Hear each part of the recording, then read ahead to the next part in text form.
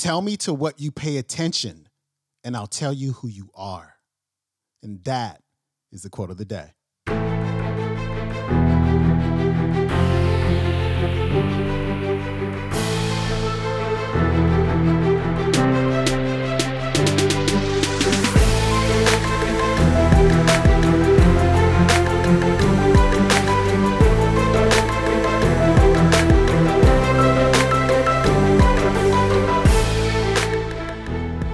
Welcome back to the Quote of the Day Show. I'm your host, Sean Croxton of SeanCroxton.com. I'm going to keep it totally real with you.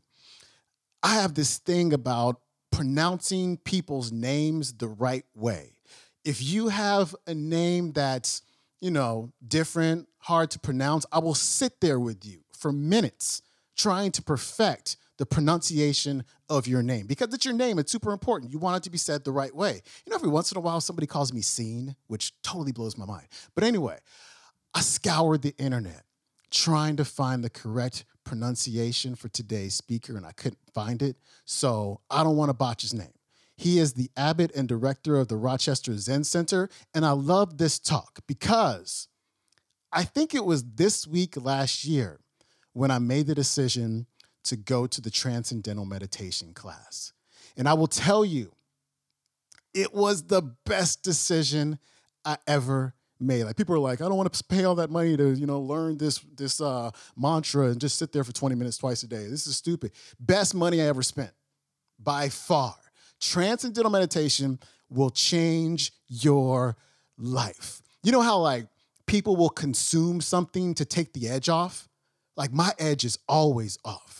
I am so chill. There are people who I'll bump into who I used to hang out with, years ago, and they'll be like, man, your energy is different. I hear it all the time. Something's different about you. You used to seem real chill. You're not all intense and stuff like you used to be. I'm like, yeah, man, I just been meditating. And they get curious about it. I tell them about it. It's like, yo, I sit down twice a day for 20 minutes. I say my mantra over and over and over again. And every benefit that today's speaker talks about during today's talk, I experience. And I will never stop meditating ever in my life. If I miss a meditation, it bothers me. I'll just be I'll literally get out of bed and be like, okay, I got to meditate. And I'll sit down and I'll meditate and then I'll go to bed because I know just what it does. And so I remember, I'm kind of probably talking too much today, but whatever. I want people to meditate. So I remember back in the day, on the Underground Wellness Show, Dr. Kalish, just trying to encourage me to motivate. I was like, yeah, I'll do it someday. And, you hear people meditate and you're like, oh, that's weird. I can't shut my brain off, all this stuff. It's not going to work. Yo, it works. And if you think you can't shut your brain off, that is not the point. You just sit there and you just observe your thoughts. You just chill out and you get better and better and better at it over time. It used to be so challenging for me to sit down for 5 minutes and meditate. Now 20 minutes just flies by. And there is a grand difference between how I feel throughout the day when I meditate versus when I don't. So I just encourage you to meditate. Just go grab a book on meditation or just sit down in the morning for 5 minutes and just breathe. In for 2 seconds, out for 2 seconds. And just observe your thoughts and just hang out.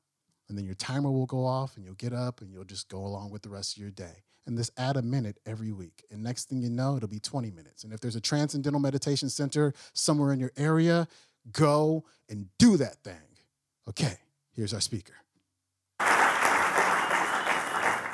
I'm going to start by talking about a study that was done in the 1980s. It was a study on happiness, and it was applied to two populations. One were people who had just been diagnosed HIV positive, and the other were lottery winners. Some of you may have heard about this. They came back 4 years later, and they tested them again, and they found that the people who had been diagnosed HIV positive 4 years earlier reported higher levels of happiness than the lottery winners. Now, what this points to, as I see it, is that the mind determines our experience of life.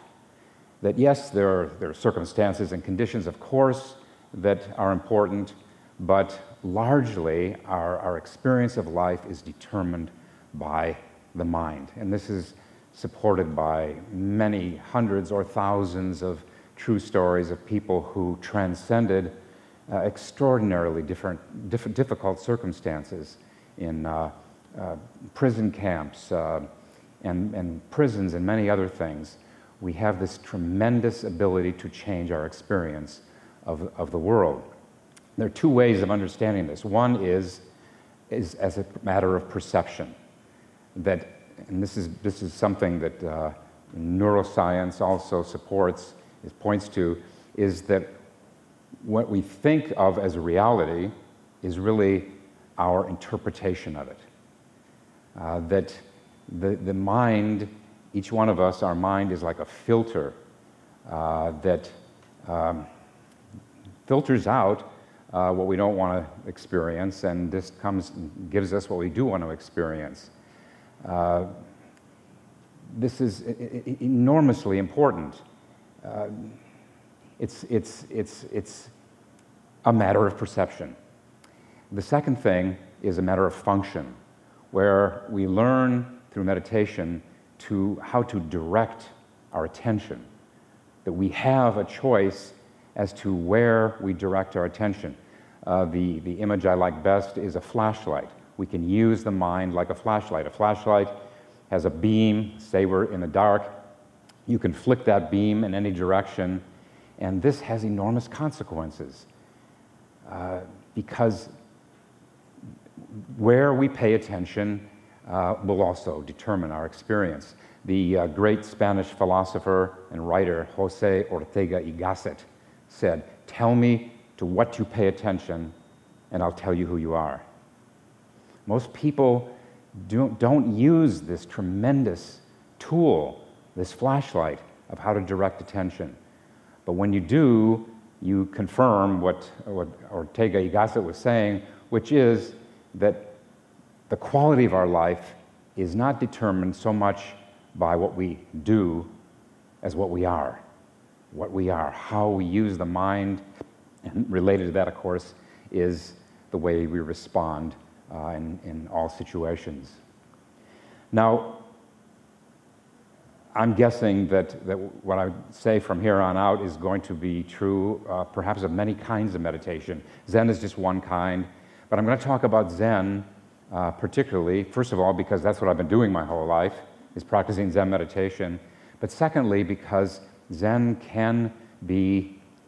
meditation can be done without the use of any religious elements. You can do deep Zen meditation without any religious images, ideas, beliefs, dogma. It's kind of a generic kind of meditation at one level.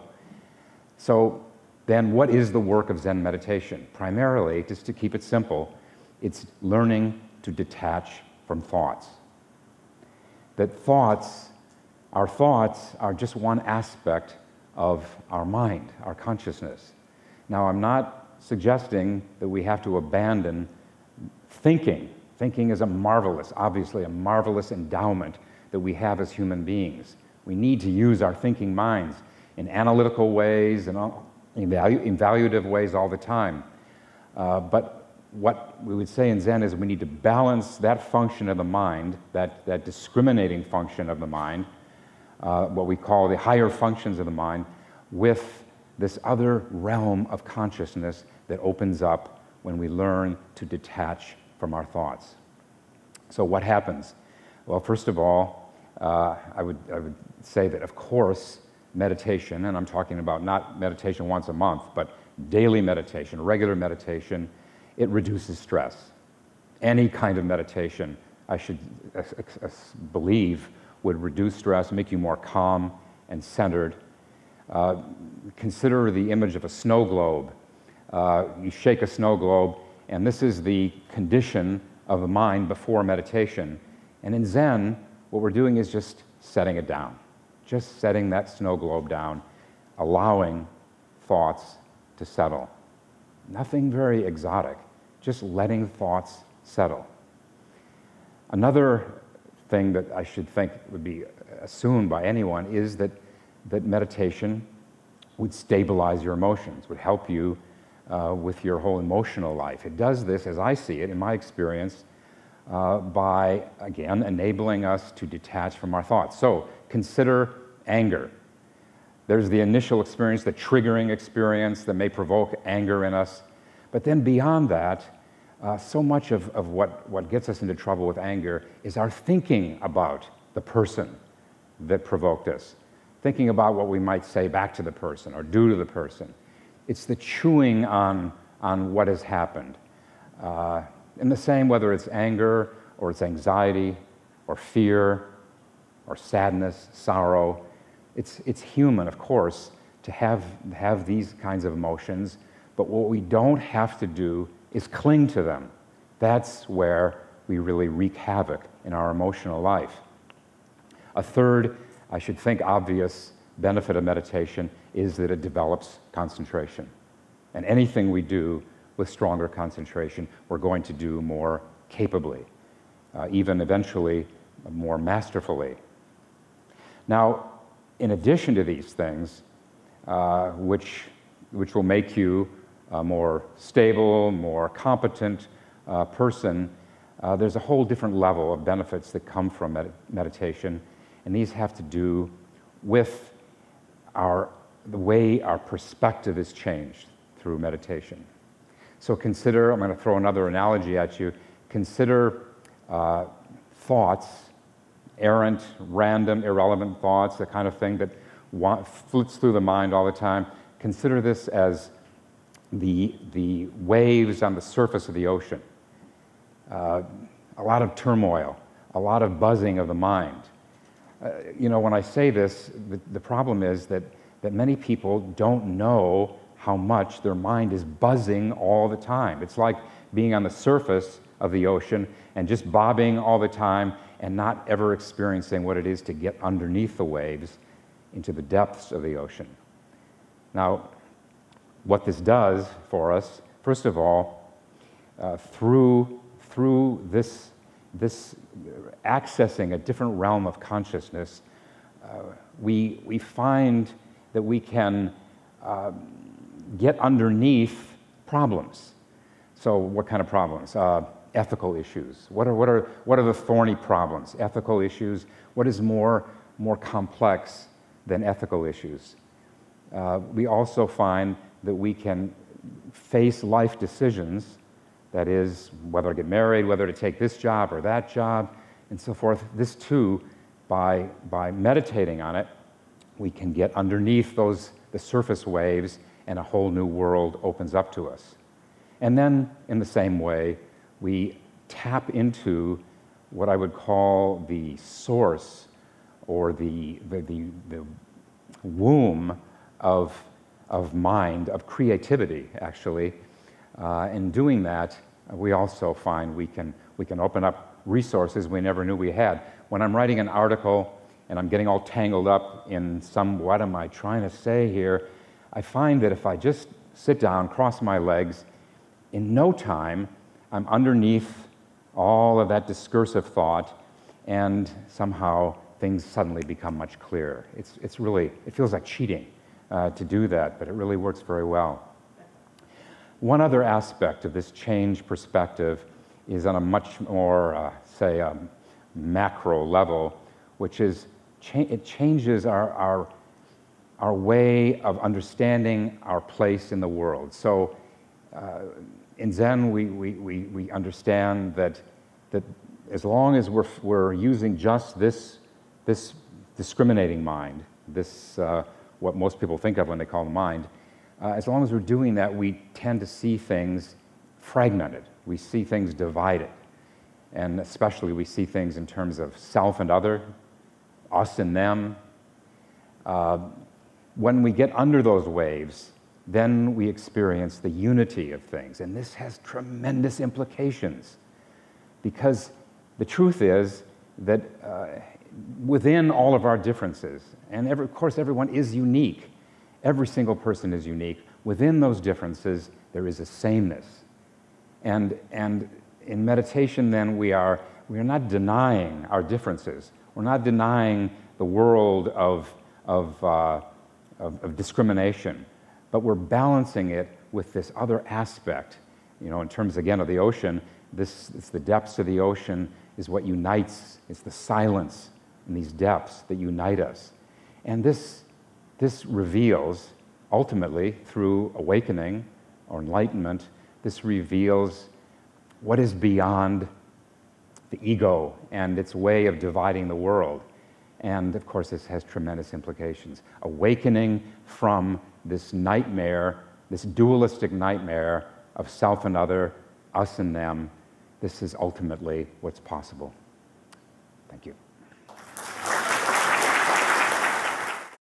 All right, you can learn more about our speaker at www.rzcorg.com. That's Rochester Zen Center. And if you want to watch today's entire talk, go to the YouTube and punch in meditation, change your mind, change your life in the person's name. I'm out. Meditate. Try it out. It's thebomb.com. I'll see you tomorrow. Peace.